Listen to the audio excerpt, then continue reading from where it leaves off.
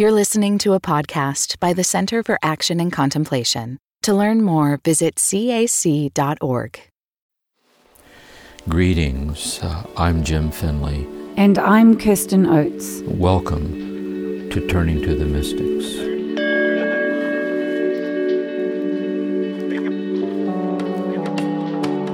Welcome to Turning to the Mystics Season 2, where we're turning to the 16th century Christian mystic, Saint Teresa of Avila. I had planned to engage Jim in a dialogue around Mansion 6 and 7 today, but as you'll hear, I didn't get that far. As you may be experiencing, these concepts are so deep that I spent quite a bit of time unpacking many of them one at a time, and so we will have a second episode next week where we get deeper into Mansion 6 and 7. Before we get started, I just wanted to do a shout out to my nieces and nephews who live in the Philippines, who I miss very much and I mention in this episode. So love to Sam, Ottie, Lulu, and Georgie Grace. And so here's the dialogue with Jim.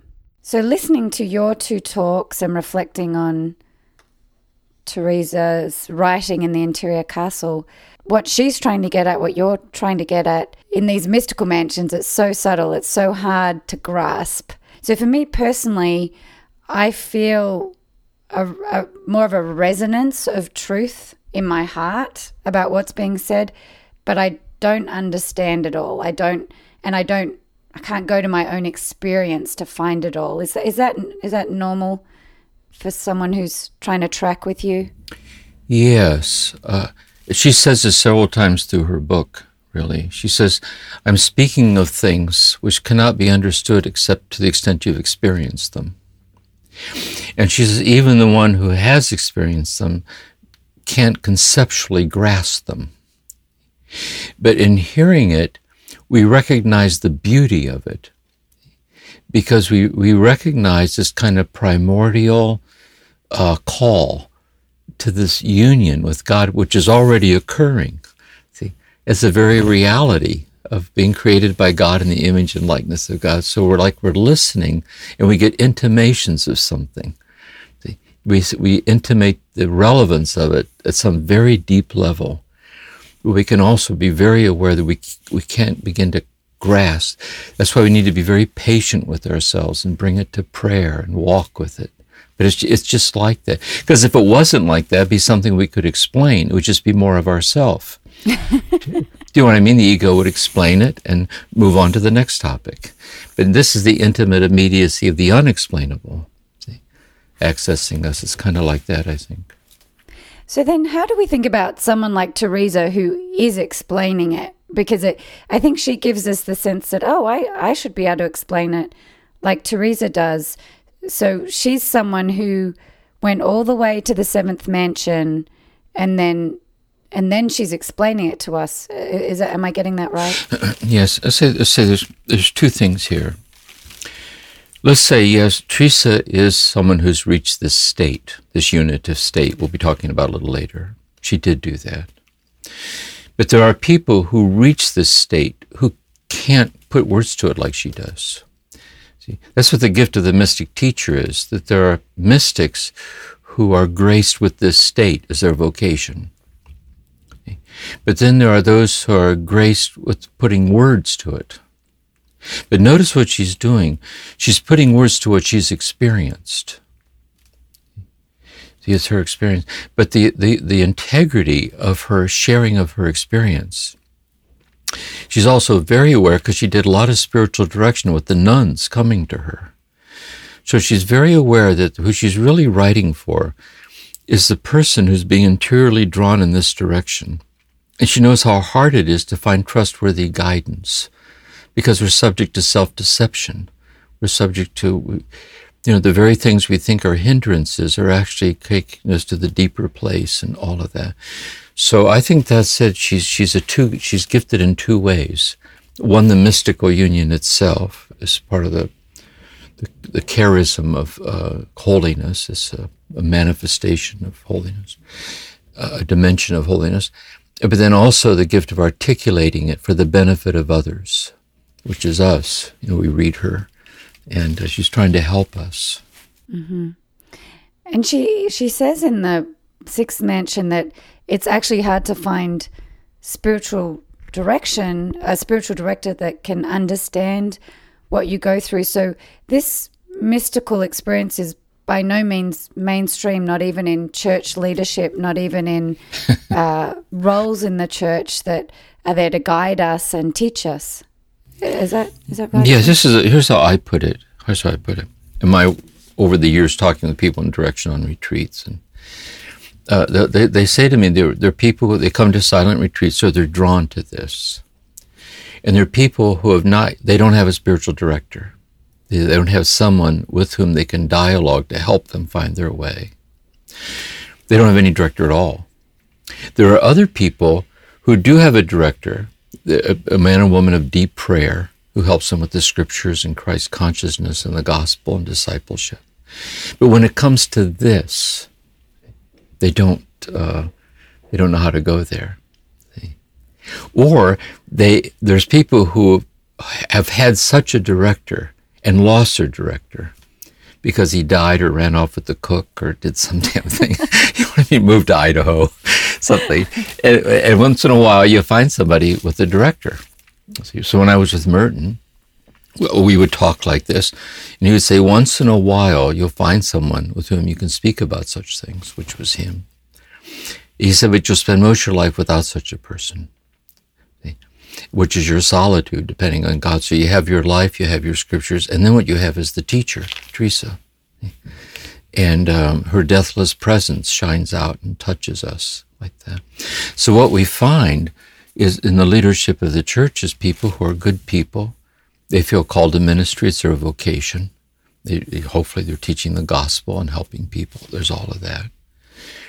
But people who are drawn to this, who come to the retreats, will say, why don't I hear this in church? See, how come no one talks like this at church? It isn't that sometimes you have deep Bible study or you have centering prayer, different things. It is there. But you really have to search. Sometimes I suggest that people, they approach a local retreat house and look for retreat houses that offer contemplative retreats and see if there's a spiritual director there that does contemplative spiritual direction. But you have to search for it. And that's part of the loneliness of the sixth mansion, is being misunderstood by people. It's so hard to find somebody who is himself or herself in this and can guide you in it. Mm-hmm. And that's what it's part of what this path is like. There's a certain loneliness in it. Mm-hmm.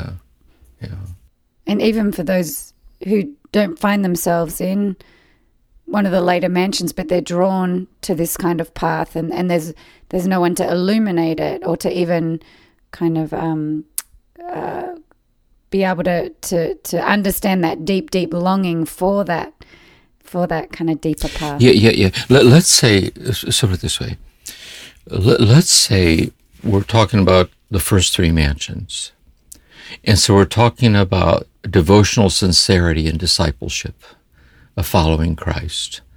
In a daily rendezvous with prayer with Lectio Divina, we take in the Word, we reflect on it, meditatio, the prayer helping with this, we carry out through the day. There's that. See? And that has its own mystery, its own challenges, its own gifts. There's all of that. But let's say a person in the midst of that, which is holiness, that's what the holiness is in the fidelity to that. Let's say a person in the midst of that begins to experience, which he talks about in the fourth mansion, where it's not me in prayer seeking God, but I begin to experience God's presence silently flowing into my presence in a kind of a communal oneness between God and myself beyond words, which brings me into a state of quiet and that I know not what to make of it. And say, where can I find somebody to help me to understand? And that's where it gets, you have to find someone who himself or herself, sometimes you find just a fellow traveler, you can share notes with each other and support each other. But sometimes you find someone who's a bit further down the road than you are, and they're very familiar with how challenging this can be because it's so delicate or it's so subtle. See, how do we and so that's what makes reading someone like Teresa, it's just a gift, really. We sense her, the clarity, with which she speaks and touches words of encouragement and fidelity to this. Yeah. And it's so rare that these teachers, that there's not a book every year on this kind of thing, like there are on many other topics, but they seem to come along in kind of longer cycles, and so we're drawn back to a teacher like Teresa. Thomas Merton, another one, but yeah. I think this. My sense is this: is that there are clearly people. It's very rare that they have the teaching gift like she had. That has such stature and breadth like Merton. Like in each age, God raises up people that bear witness to that. And thousands of people were drawn to Merton for that person. But what I also have found in my travels is that there are people in monasteries and in retreat houses and in life who are very immersed in this and are sharing it in one-on-one contemplative spiritual direction with people. And it's just there, but it doesn't draw attention to itself.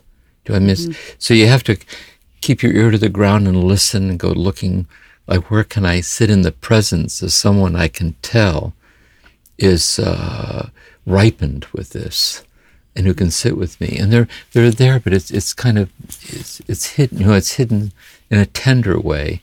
And you have to just stay open and stay open. And in the meantime, you have life and the scriptures and prayer and Teresa. That's why we're studying these mystics, so we can sit in their presence like this.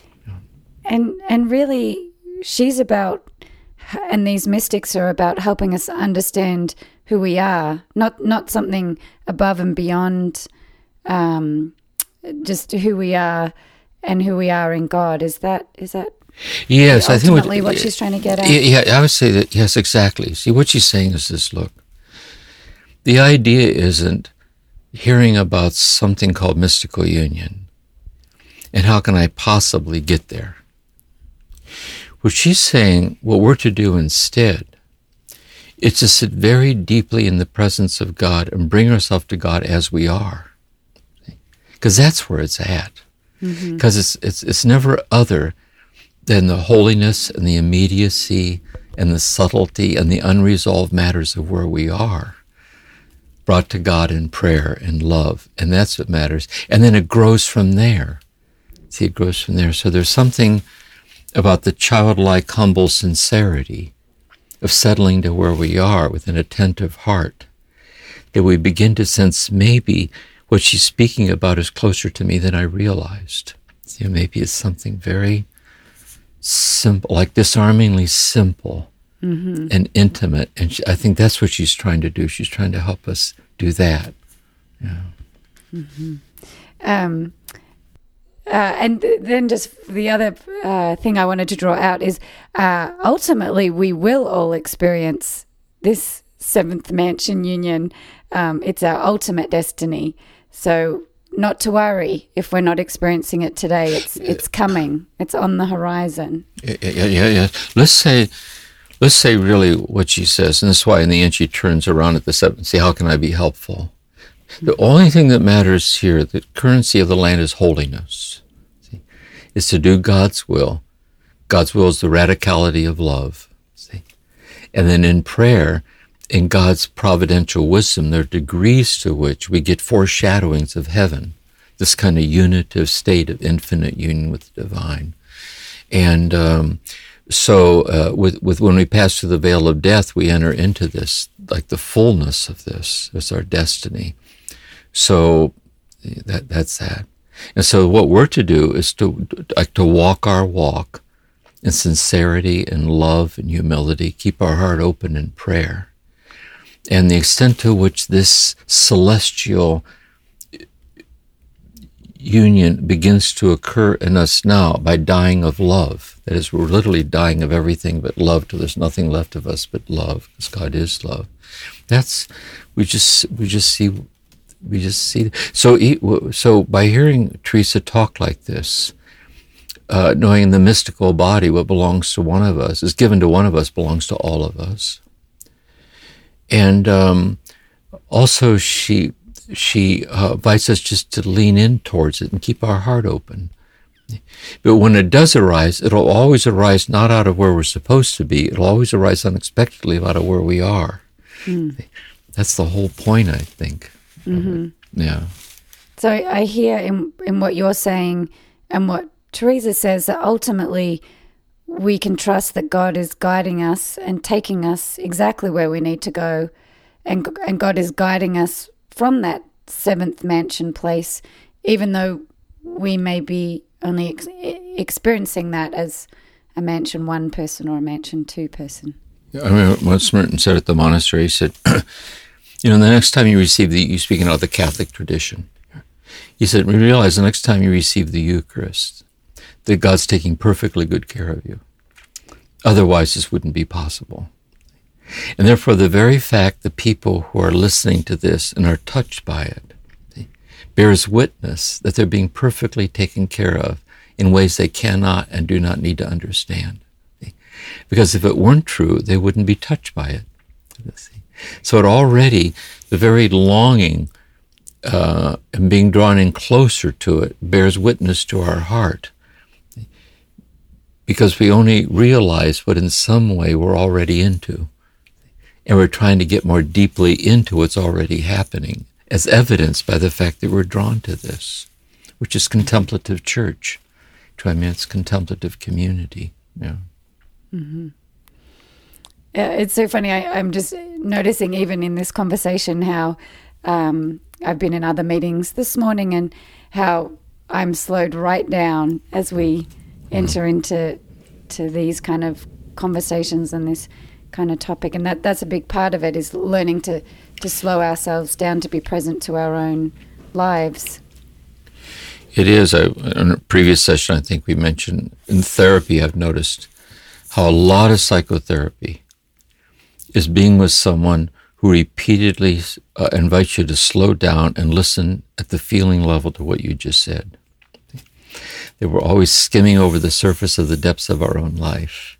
And that's why you can't skim read the mystics. In order to read the mystic, you have to read it very slow, very slow, very slow. And in a way, that's the pedagogy. You have to slow it down enough to kind of be touched by the nearness of what's being alluded to, and then learn to live there. And then you can carry that interior slowness, that's the seventh mansion. You can eventually learn to habituate that, like the axis of the turning world. You can learn to habituate in the midst of action. Over time, it becomes all pervasive. Yeah. I wanted to reflect on the way the book is divided, and you really divide it into these 2 parts with 4 as like a transition point. And I've heard you use terms like mansions 1 to 3 are developing this spiritual and psychological maturity. 5 to 7 is when it becomes mystical. But I've also heard you talk about life in mansions 1 to 3 as the life of the saint, and then life in mansions 5 to 7 as the life of the mystic. And I think with your Catholic background, that has a very particular meaning that it would be helpful for you to help us understand. Yeah. Let's say in the Christian tradition here is that really what matters here is holiness. That's what really matters, is holiness, is that we, say, speaking as a Christian, that we recognize what's revealed in Jesus, is that God's response to us in our dilemma is to be identified with us as precious in the midst of our dilemma, in the midst of our confusion, in the midst of our brokenness, in the midst of, and then surrender to that, which is salvation, really. And then to live by that, to live by that, so it metamorphosizes our attitudes, it metamorphosizes the way we see everything, metaphors the way we treat people and see people, the earth, and everything. That's it. See, that's it. And that's why these classical mystics are saints. They're saints who are very saintly, because the essence of it is holiness, really. So what the mystic is, poetic way of putting it, God decides with some people that you don't have to wait till after you're dead to begin to experience what awaits you in heaven. That even in space and time, you can realize that God's oneness with you, which in your very being is given to you breath by breath, is the divinity of being alive. That God can begin to flow in and realize the divinity of you in consciousness. That's what the seventh mention in. The imperial heaven, which is an infinite union in heaven, is inside of you. So if heaven is where God lives, since God dwells within you, the kingdom of heaven is within you. Your soul is God's heaven. And so it can be a vocation or a charism to be drawn into this foreshadowing of eternal life through dying to everything less than this love, finding our way into the seventh mansion. So really it's a kind of a charism of the church, this kind of mystical dimension of incarnate infinity actualized in these people. And then we realize that she's talking to all those who are so drawn to it. Thomas Merton saying there are many people who are drawn to this. They have no one to bear witness to it, what's happening to them. And St. John of the Cross, he says, we'll be looking at John of the Cross next, I guess. It's our next mystic. And Thomas Merton said John of the Cross is writing for beginners, but he's writing for a certain kind of beginner, this kind. And Teresa does the same thing. She starts for a certain beginner, not the mystical beginner. Let's start with matter of fact, let's begin before we became a beginner. Let's talk about when we were lost and wandering around and God found us there. And then let's stabilize in mature Christian living. Let's stabilize in the holiness of living. And then realize that for some people, this is why I'm writing this book, there are some people for whom they begin to experience something happening to them. Not my efforts to reaching God, but God flowing into me, seeking me out, and God's presence being infused into my presence in a unitive state. That I try to understand what's happening with me, and how do I cooperate with this? How do I not get in its way? See, how am I to understand what it's asking out of me? And that's what all the mystics are offering, really, I think. Mystic teachers. So in Catholic terminology, mansions 1 to 3, there's many saints. People have been deemed saints that Teresa would in Teresa's pedagogy would have only got to mansion 3, but then they had a different charism to a mystical charism, and they travelled a different path. And then there's some that have this more mystical charism. Yes. I'll put it another way about saints. Here's how I put it. How I put it is, for many of us, this is true. Where would we be without that person who saw in us a value we couldn't yet see? And where would we be without that person in whose presence, when we revealed the painful thing, the thing we're most ashamed of or broken, instead of pulling away from us or judging us, kind of sat with us to accept us in a way that helped us to accept ourselves as an echo of how God already accepts us in our brokenness. Look at the indebtedness of that holiness, of the person. And then we realize we're called to pass that on. We're called to be that for each other, which is the holiness of daily life. There's that. And then there's this mystical dimension of that, which to varying degrees is present in everybody. But she's talking about the person for whom it's their primary way in the midst of all the others. Yeah. That's helpful to understand. Thank you. Jim, that pouring, you talked about it just a minute ago, about the way the water pours. She uses that metaphor, the water pours from us to God, and then it starts to flow in without effort. And you used in the podcast also the word energy. And the energy starts coming in the opposite direction. What do you mean by energy? But by energy, I mean, let's put it this way. Let's say there's two people who are in love with each other. And in a moment of intimate sharing, they're in the energy field of each other's love. Mm-hmm. That is, it's not an abstraction. It's not an idea or a thought. It's not a theory. It's not a thing. It's a certain vibrancy of the intimacy of love. Mm-hmm. See? Mm-hmm. And then that is a sacrament or an echo of this vibrancy of this infinite love. See, as the living reality of love actively flowing into us, like touching us, awakening us, calling us. And then the prayer becomes our surrender to that, or our attentiveness to that, or how do we give ourselves in love to this love that's giving itself to us, like this reciprocity of love. It's energy in that sense. It's a kind of unifying love energy. Of presence, the fullness of presence. Love is the fullness of presence. Mm-hmm. And it's that overflowing energy of presence. Mm-hmm. What's coming to mind for me as you talk about that is, as mentioned, I was not able to have my own children, but when my sisters had 4 children, and I've had the experience of being able to hold her babies on the day they were born, and this little being in my arm, and I'm completely in love with him or her, 2 boys, 2 girls, just completely in love with them, and that energy field between us lasts across the ocean and across the lifetime. Yeah. So another thing I think the mystics are saying is that all the dimensions of us are created by God. Therefore, that capacity, while holding that little newborn infant, to feel moved by that love, God creates that love. And God's the infinity of that love. So that way you are so moved by the infant is an echo of how infinitely God is freely choosing to be moved by you. And holding you, desiring you. And then God asks of you out of that same primitive purity, to reciprocate that union. So it's like a little taste of heaven.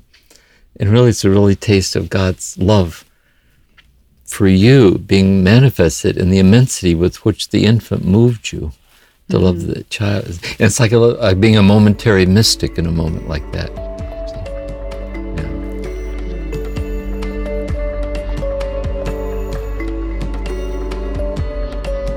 Turning to the Mystics will continue in a moment.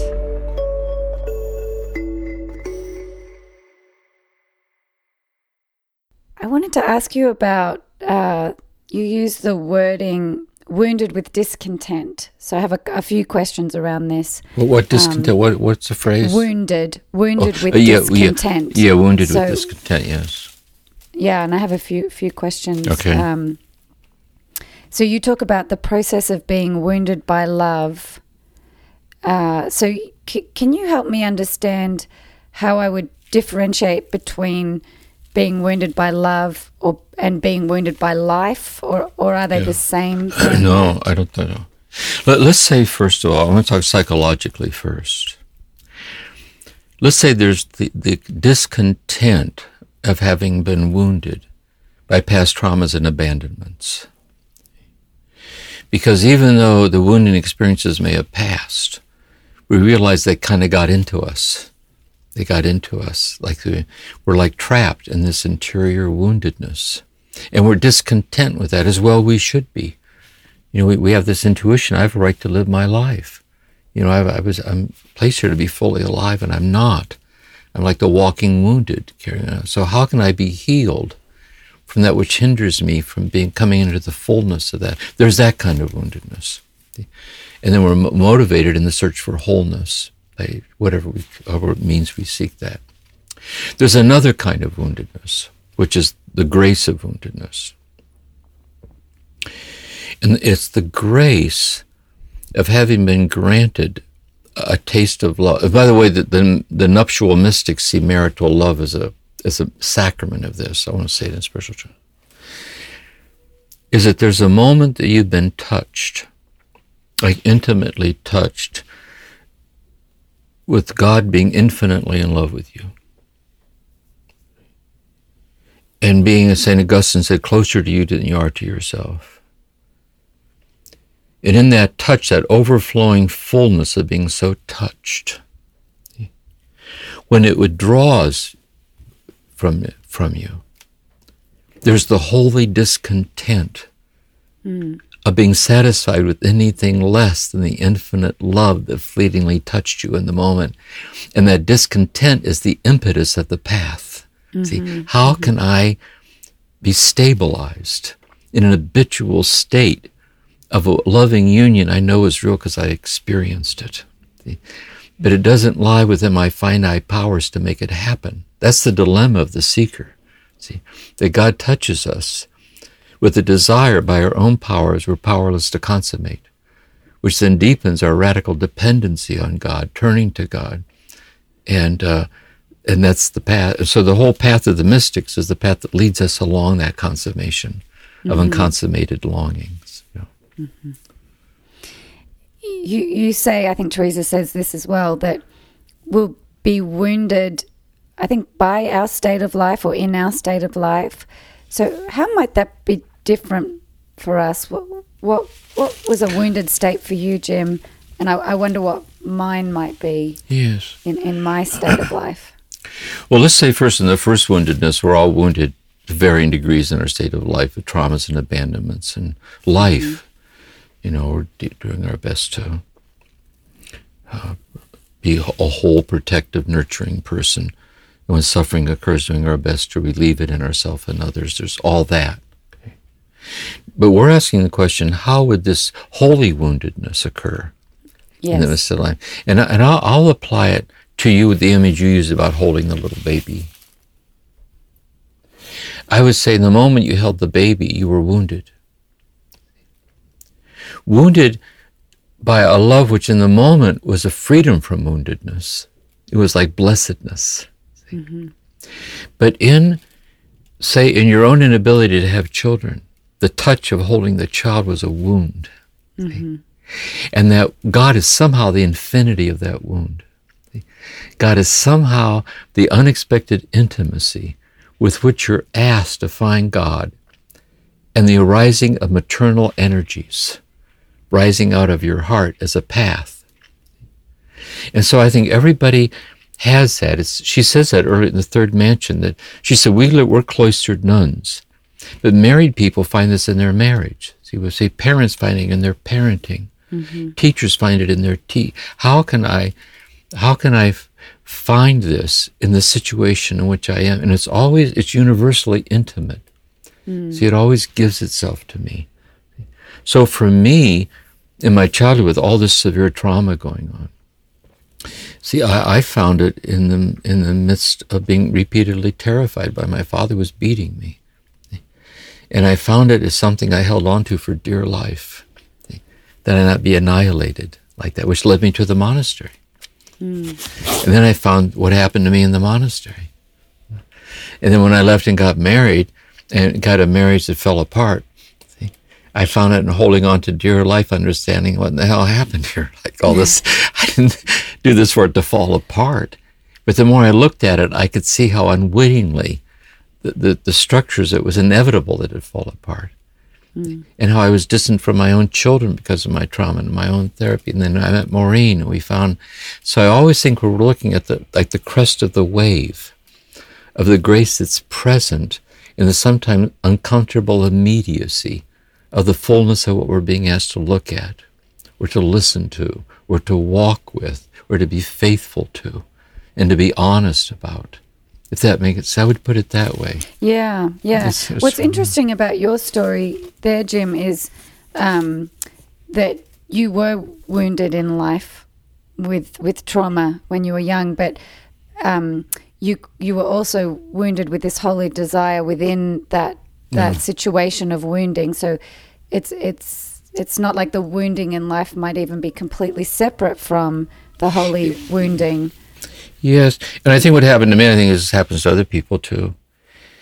See, I think when I was touched by this in my woundedness in my childhood, read Merton, I went to the monastery.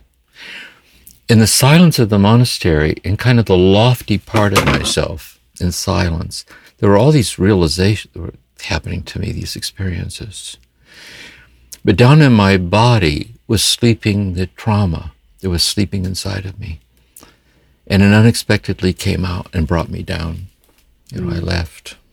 Had to go into therapy, go through a lot of stuff. So everyone, we have to follow our path. Thomas Merton said we must never underestimate the need to tell the truth. And any unacknowledged part of ourself can rise up and overtake the gift. So it's an ever more inclusive state of acceptance and honesty and vulnerability. And so for me, paradoxically, then it came full circle in leaving, going through all of that, and then going through my own therapy, working with trauma, and how trauma touches transcendence. Here I was leading silent retreats, sitting with traumatized people, and I was a traumatized person leading the retreat. And it gave me a strange sense of the traumatized world and the holiness that shines in it, like this. And that's been my path, that everyone has their path. Everyone has their story of how they're being led along this way. But the stories converge in different places. You can see how all these stories resonate with each other, with these certain patterns of vulnerability and surrender and transformation and all of it, life, I guess. Can you help us understand this sense of discontent and how it might show up in our day-to-day life? Would it be a sense of a discontent with my whole life, a discontent with my own behavior, a discontent with my relationships, or is it something different? Well, it would be, I'll give some patterns how it's experienced. One common way, I think, is we become aware of how caught up we are in the complexities and demands of the day. And we realize that what it's asking about is like dragging us down the road. And somehow I lost myself along the way. So unless I pause to freely choose, like the inner freedom of a hiatus from the momentum, or just a quiet rendezvous, just to be simple and honest and vulnerable and present, it could be, that could take different forms, but it could also bring it to God in prayer. And then I discover that grounding place is at first subtle and hard to hold on to because my cell phone goes off, I'm distracted. But little by little by little, I can sink the taproot of my heart in that. In marriages, it can happen this way. Two people realize you're busy, I'm busy, we're kind of losing our way here. And if we don't stop and set aside time where there's an agenda of love alone, we can lose this. We can lose this. And so it's the willingness to pause and stop and get regrounded. Where, likewise, some people can be so busy, they never really look at their own child. The child say, will you read me a good night story? They don't realize that to read your child a good night story is God. They don't let. Or if we live alone, the person can just feel their loneliness. But they don't realize that inside the loneliness is solitude, never less alone than when alone. See? A person with chronic illness, a person with the death of a loved one, all these are modalities of transformation. If we stop long enough to be courageously present to them in a loving way and listen very deeply, to the presence that's hidden in them as we learn to. I think it's like that. It's what makes it always so personal. That's why I think this language with Teresa, we're always right at the edge of spiritual direction. You take one step closer. It's so evocative because everyone says, well, what about that? What about it? It engages us with ourselves. Yes. Yeah. That's helpful, Jim. So it could start with a level of a sense of discontent about our current life, something going on in our life or our current life state. But if we sit with it, it might, what we're actually looking for is, there is a sense of that holy discontent. And exactly. Yeah. Let's say at work, for example, another example. A person can be at a job and say, you know what, if I'm honest about it, I really don't give it my best. I'm about half throttle. I think it would be good if I understood what that's about. Because maybe if I gave it my best, I would offer more, and it would offer me more. See? But where do we, like the compromises of our heart, what do we do like this? So now what we're talking about If the place of work or the place of daily life or the place of marriage, the place of whatever has it, then we're saying that ultimately speaking in religious consciousness, what is it then in the midst, and maybe the mystical touch comes in holding a baby, doesn't come in prayer. Maybe the mystical touch comes, I was holding the baby, there was something infinitely more than the baby giving itself to me there. See, it was really a touch of God. And having been touched by it, then there's the gift of longing to abide in it. See? And that's the holy longing. See, that's the path. How can I habituate and stabilize in that state that I know is real because it touched me like that? And that's what I think. It's God's the infinity of all these modalities. I hear the question in this teaching around, can I be grounded in something deeper and more trustworthy than I am? And I really resonate with that. And I think similar to what you're describing with the ideas of discontent, that it's interesting to look at where I have aimed my trust or my sense of deepening myself, and like in my job or in my relationship, or I think even in religion, like when I started going to church and, I looked to religion to deepen me. But I think what Teresa's saying, what you're saying is it's actually found in God. Like, yes, I want to be doing some study group work with people again in Gabriel Marcel. And on the internet, there's Gary Sadler has a series of philosophy lectures. He's very good. He has 2 on the ontological mystery in Gabriel Marcel. And just yesterday I was listening to this. Last night I couldn't sleep. I was listening to Gabriel Marcel. And he said, the thing is, can I learn to trust what does not depend on me? And which by my own powers I can't make happen. See? That's trust. See? Which is faith. See, that's a big question. Yes, because if it all depends on me, so you have the problematic. See, you have methodologies. But what is it? Can I learn to trust what doesn't depend on me, which entrusts itself to me? See, and it's calling me to itself. And I think that's and here's the thing, if we've been traumatized or hurt, we're afraid to entrust it. Because if I open my heart like that, I'll get hurt again. But unless I risk it again, the internalized trauma and abandonment has the final say. Practically, not ultimately. Only love has the final say. So it's only if I believe, yes, all these things have happened. And yes, I'm doing my best. I have all these gifts and abilities, whatever they are. Good, and we should do that. But there is that which matters very, very much, which doesn't depend on me. It's more than the sum total. It's infinitely more than the sum total of all of this.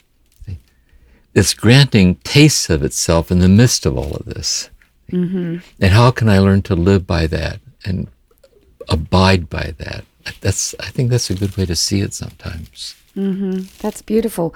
The phrase that's coming to mind that you often say is, so it's like, can my dependencies on my own efforts be conquered by love? Would that be how you use that? Like, exactly. That's what she says at the beginning of the 4th mansion. She says, the trouble with 3rd mansion living, which is virtue, is that reason has not yet been conquered by love. It's entirely too reasonable. Mm-hmm. She said 3rd mansion people, they do go sailing, that is, they pray, but they're always careful to keep the shore in view. See, you always circle back around to write in your journal your latest intuition or your mystery. But what happens when the open sea's carrying you out into open water? See, what if God is saying, you're being drawn out into something? Yes. Of the unexplainable, which is an act then of trust and surrender to this, like this mystery. Then she's offering reassurance. That's a good way of looking at it, because my effort and my energy to get back to the shore, but what if I let the current draw me away? That's like that the energy going in the opposite direction. It really is it. It's almost like the intuition is saying, look, even if I were capable of attaining it, it would be infinitely less than what alone will fulfill me. If I were even capable of comprehending it, it would be infinitely less. Even if I were capable of losing it, it would be infinitely less. And somehow it's delicately infusing itself tenderly. See, enlarging my heart to divine proportions is starting to... But instead of staying there long enough to let it have its way with me, I move on to the next thing. But what if I would stay there long enough to kind of settle deep down into it and see where it takes me? Which is, by the way, the only truly trustworthy thing. Sometimes people say this to me in spiritual direction. They say, one prayer I'm afraid to say, really, is thy will be done. Because God just might take me up on it. And I thought, imagine you could talk to somebody and they say, oh, did you hear what happened to so-and-so last week? You go, no, what? And you say, God's will was done in her. You go, no kidding. I saw her Thursday. She was fine. But you know what? I was next to her in chapel. I heard her say that will be done. It's like driving without a seatbelt. You take chances. Look what happens. See? So we always hold back a little just in case. Yes, but what happens when it's already too late? See, what happens if there's a tenderness that's already having its way with us? And it understands why we're afraid. And asks us to understand we're afraid. And to bring the fear to that love. Yes. And that's the intimacy of it, I think. Yes. Yeah, that's helpful. Can you help us understand, what would it feel like to have a moment of the ego being conquered by love? Like, what would that feel like? What might that be like? What's an example? Well, it's always conquered. I'll go back to you holding the little baby again.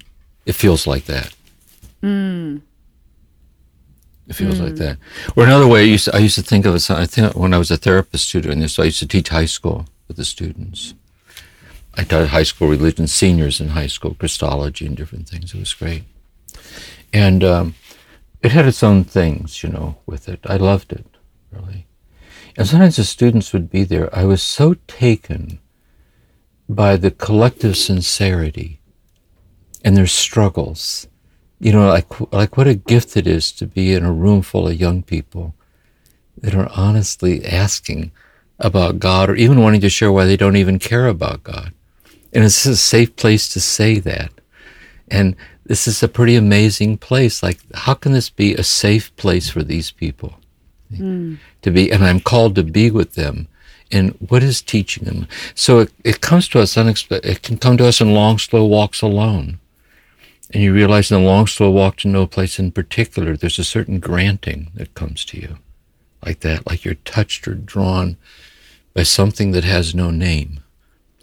You're drawn. So I think that's what we're looking for. Gabriel Marcel says, we do not see the light, we are the aperture through which it shines.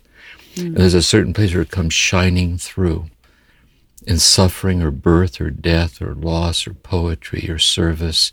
And so what if I would then sit with that? You know what I mean? Richard uses that beautiful teaching on great love and great suffering as our teachers. So could it also be, I lose my job, I fail at something, and in the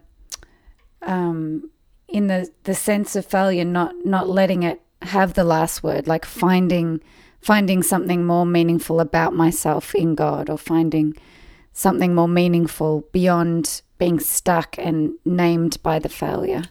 I think this, let's say we talk about devastating suffering, like real loss, like your house burns to the ground, or your spouse dies, your child dies, or a marriage you thought was going to last falls apart. There's a certain way we need to be very careful not to romanticize suffering with spiritual language. Yes. And the only authentic response to such a person is, I'm so deeply sorry you are having to go through this, really. So we meet the person so they know that they're seen in their suffering. We're with them in their suffering and join them in their suffering. And as we walk with them, like, what could we maybe do here together that might lighten the burden somewhat? And as they do that walk, which is always it's like doing deep therapy and trauma work, for example, they discover, it was precisely the moment in which it got so dark that a light that I didn't even know was there was shining through, like coming into the darkness to find me. It's precisely when it was so terrible, I discovered it wasn't just terrible. It was terrible. But in that which was so terrible was the granting of something that maybe I never would have found had it not come so terrible. And I think it's like that, so we first meet it and honor it for what it is, like we're trying to, like that. Then if we sit with it deeply, vipassana, like looking deeply into it, we can see shining out through the intimacy of it. So in Christian terms, this is the mystery of the cross in the ground of our body, the mystery of the cross in the ground of our mind. It's the crucifixion of our dreaded and cherished illusions that anything less than an infinite union with infinite love will ever be enough for us. And that infinite love is shining out through the intimate immediacy of the unbearable thing and can touch me there. And so, I don't know, there's a place where suffering and transcendence touch each other like that. And, yeah. And the mystery of the cross, like you say. It is. So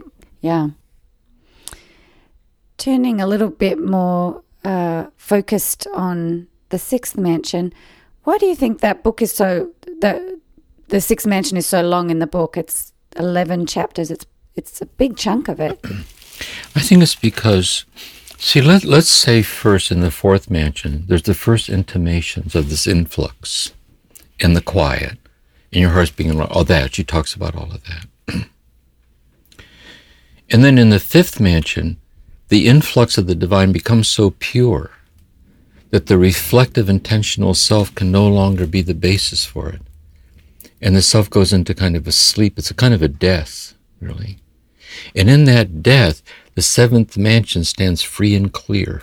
That is, the infinite presence of God is presencing itself as the immediacy of your very presence, a transsubjective communion. So when you return to reflective consciousness, that union you didn't see because you weren't there washes over you. That momentary touch. And you have the certainty that you were in God and God was in you. You desire only to do the will of God, and you're this butterfly with tattered wings, just like that.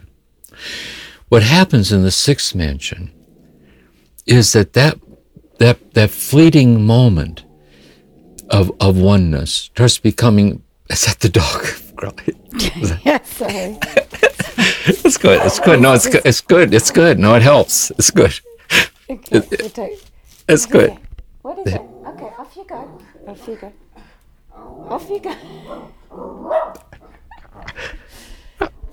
There's a Seventh Mansion arising upstairs that they need to attend to. I hear it. They're disappearing from me. Here's what Teresa would say. See, was that interlude with the dog an interruption?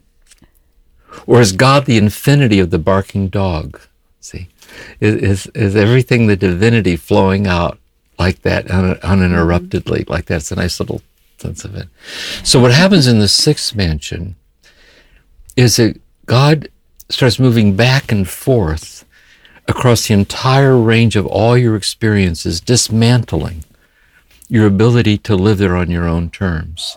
So being understood by other people, physical health, mishaps, and also intense raptures. Raptures meaning God carries you off to have your soul entirely for himself. Like this, the intensity of these raptures, visions, okay, all these, you're in a really mysterious state that can go on for years, really. And really you're being unraveled. See, by love, with anything less than love as being the basis for your security and identity. And there's a lot of fear in it. There's a lot of, there's that. She said it's a delectable death, see, that you go through like this. And so the Sixth Mansion goes on for so long because it's so all-pervasive. There's no nook or corner that's reserved as separate from the love that doesn't find that little piece of yourself and take that too. Wow. By transforming it into love. My fears, my hopes, my waking up in the morning, the unresolved matter of my heart, the tender place, my anger, my fear, whatever it is, it becomes all pervasively. Meister Eckhart says it's what happens when a person encounters the same. No matter where I turn, it's all the same. There's just one love. And so Teresa says it's all the same. There's just one love making a huge move on you. See?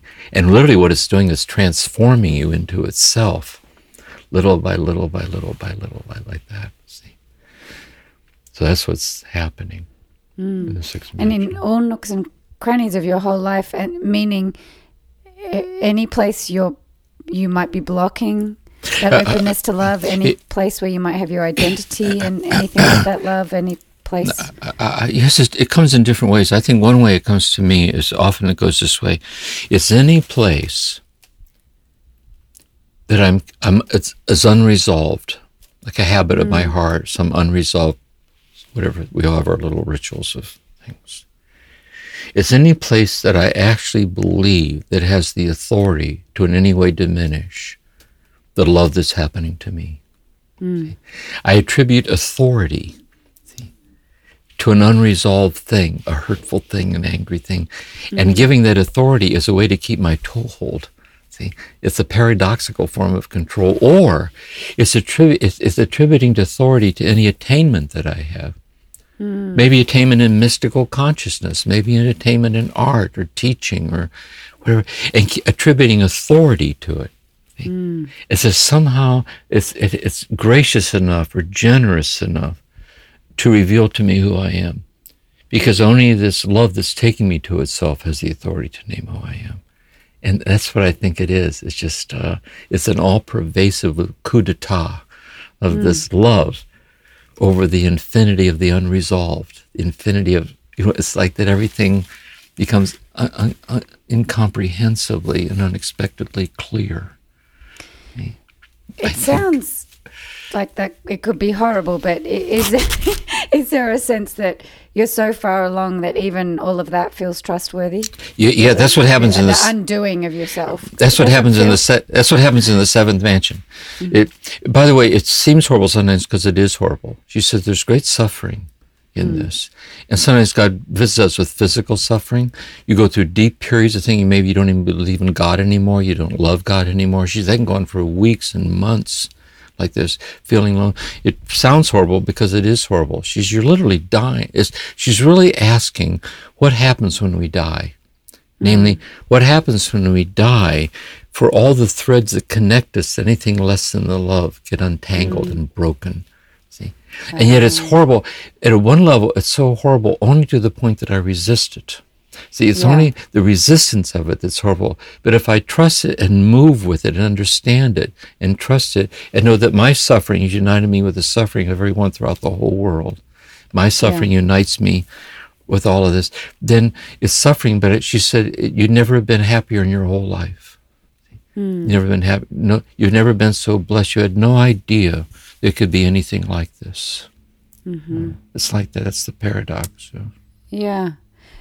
It's if we relate it to death, I'm just thinking back to witnessing my grandmother's death and realizing my grandmother was so active, had so many friends, had a beautiful garden, and watching her slowly pass away in hospice, like just realizing each one of those things weren't there with her. She didn't have a friend. She always helped people, even her ability to help people. Initially, when she got into hospice, I'll pour my own water.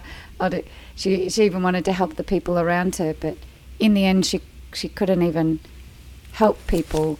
And then there was this beautiful moment right before she died. She'd been fast asleep and almost in a coma-like state, and the chaplain came into her room and said to her, her name was Norma, are you happy with your God? And she opened her eyes and she said, I am happy because God is love. That was the last thing she ever said. And I remember being happy for her, that she was in such a peaceful state. And then months later, I remember waking up with my grandmother saying that and saying to me, and you can find that now. And thinking all the things she let go of and didn't have when she said that. And maybe that's kind of what she was pointing to. Yeah, that's why I think death is really good. Helps us to see this. Like the stages of dying, coming to acceptance, Elizabeth Kubler-Ross's stage. So all the previous stages, denial, anger, bargaining, depression, that's all the ego facing his mind. But acceptance, she says, not everyone comes to acceptance. And she describes being in the presence of someone dying with acceptance, she describes it as uncanny.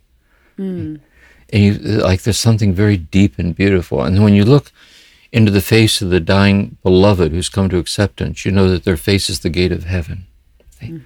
It's the great passing away in which nothing's left but that which never passes away.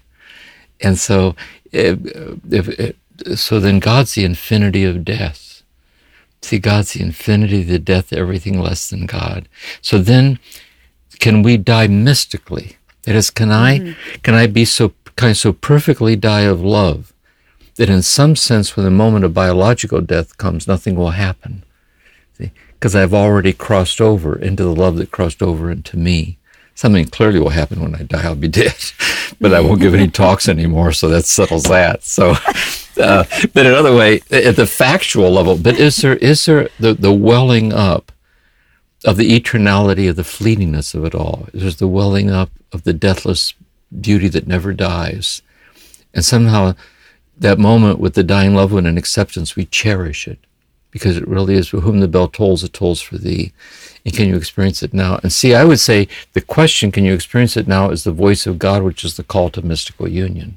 You could wait till your deathbed, wait till you're in hospice, and wait till the 11th hour, and the gate will fly open.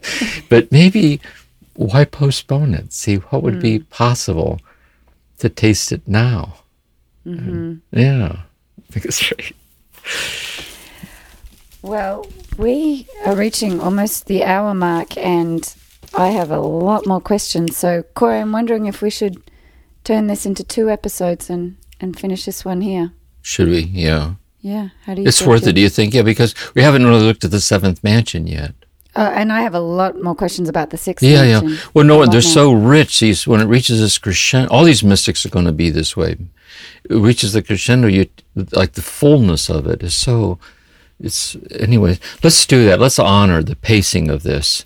And so we'll just set a time and resume this at 7th mansion, and that'll set up the time to answer the students' questions, and that'll kind of round out. Okay, good. Yeah, I feel good. Yeah, it was a nice dialogue. It was lovely. It was beautiful. Yeah, a nice moment. Yeah. So anyway, good stuff. So well, thank you so much for today, Jim. Thank you for what you share, you share. Oh. And I'll look forward to the next time. Good. Thank you so much.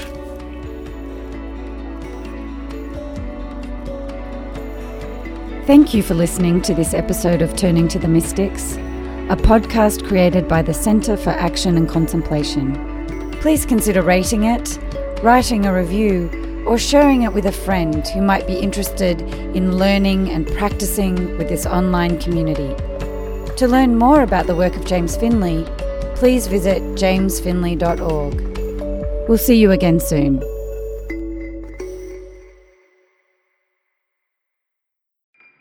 Do you feel called to walk a more contemplative path? The Center for Action and Contemplation is an educational nonprofit supporting the journey of inner transformation. Our programs and resources will help grow your consciousness, deepen your prayer practice, and strengthen your compassionate engagement with the world. Learn more about our resources, such as publications, podcasts, email series, and events at www.cac.org.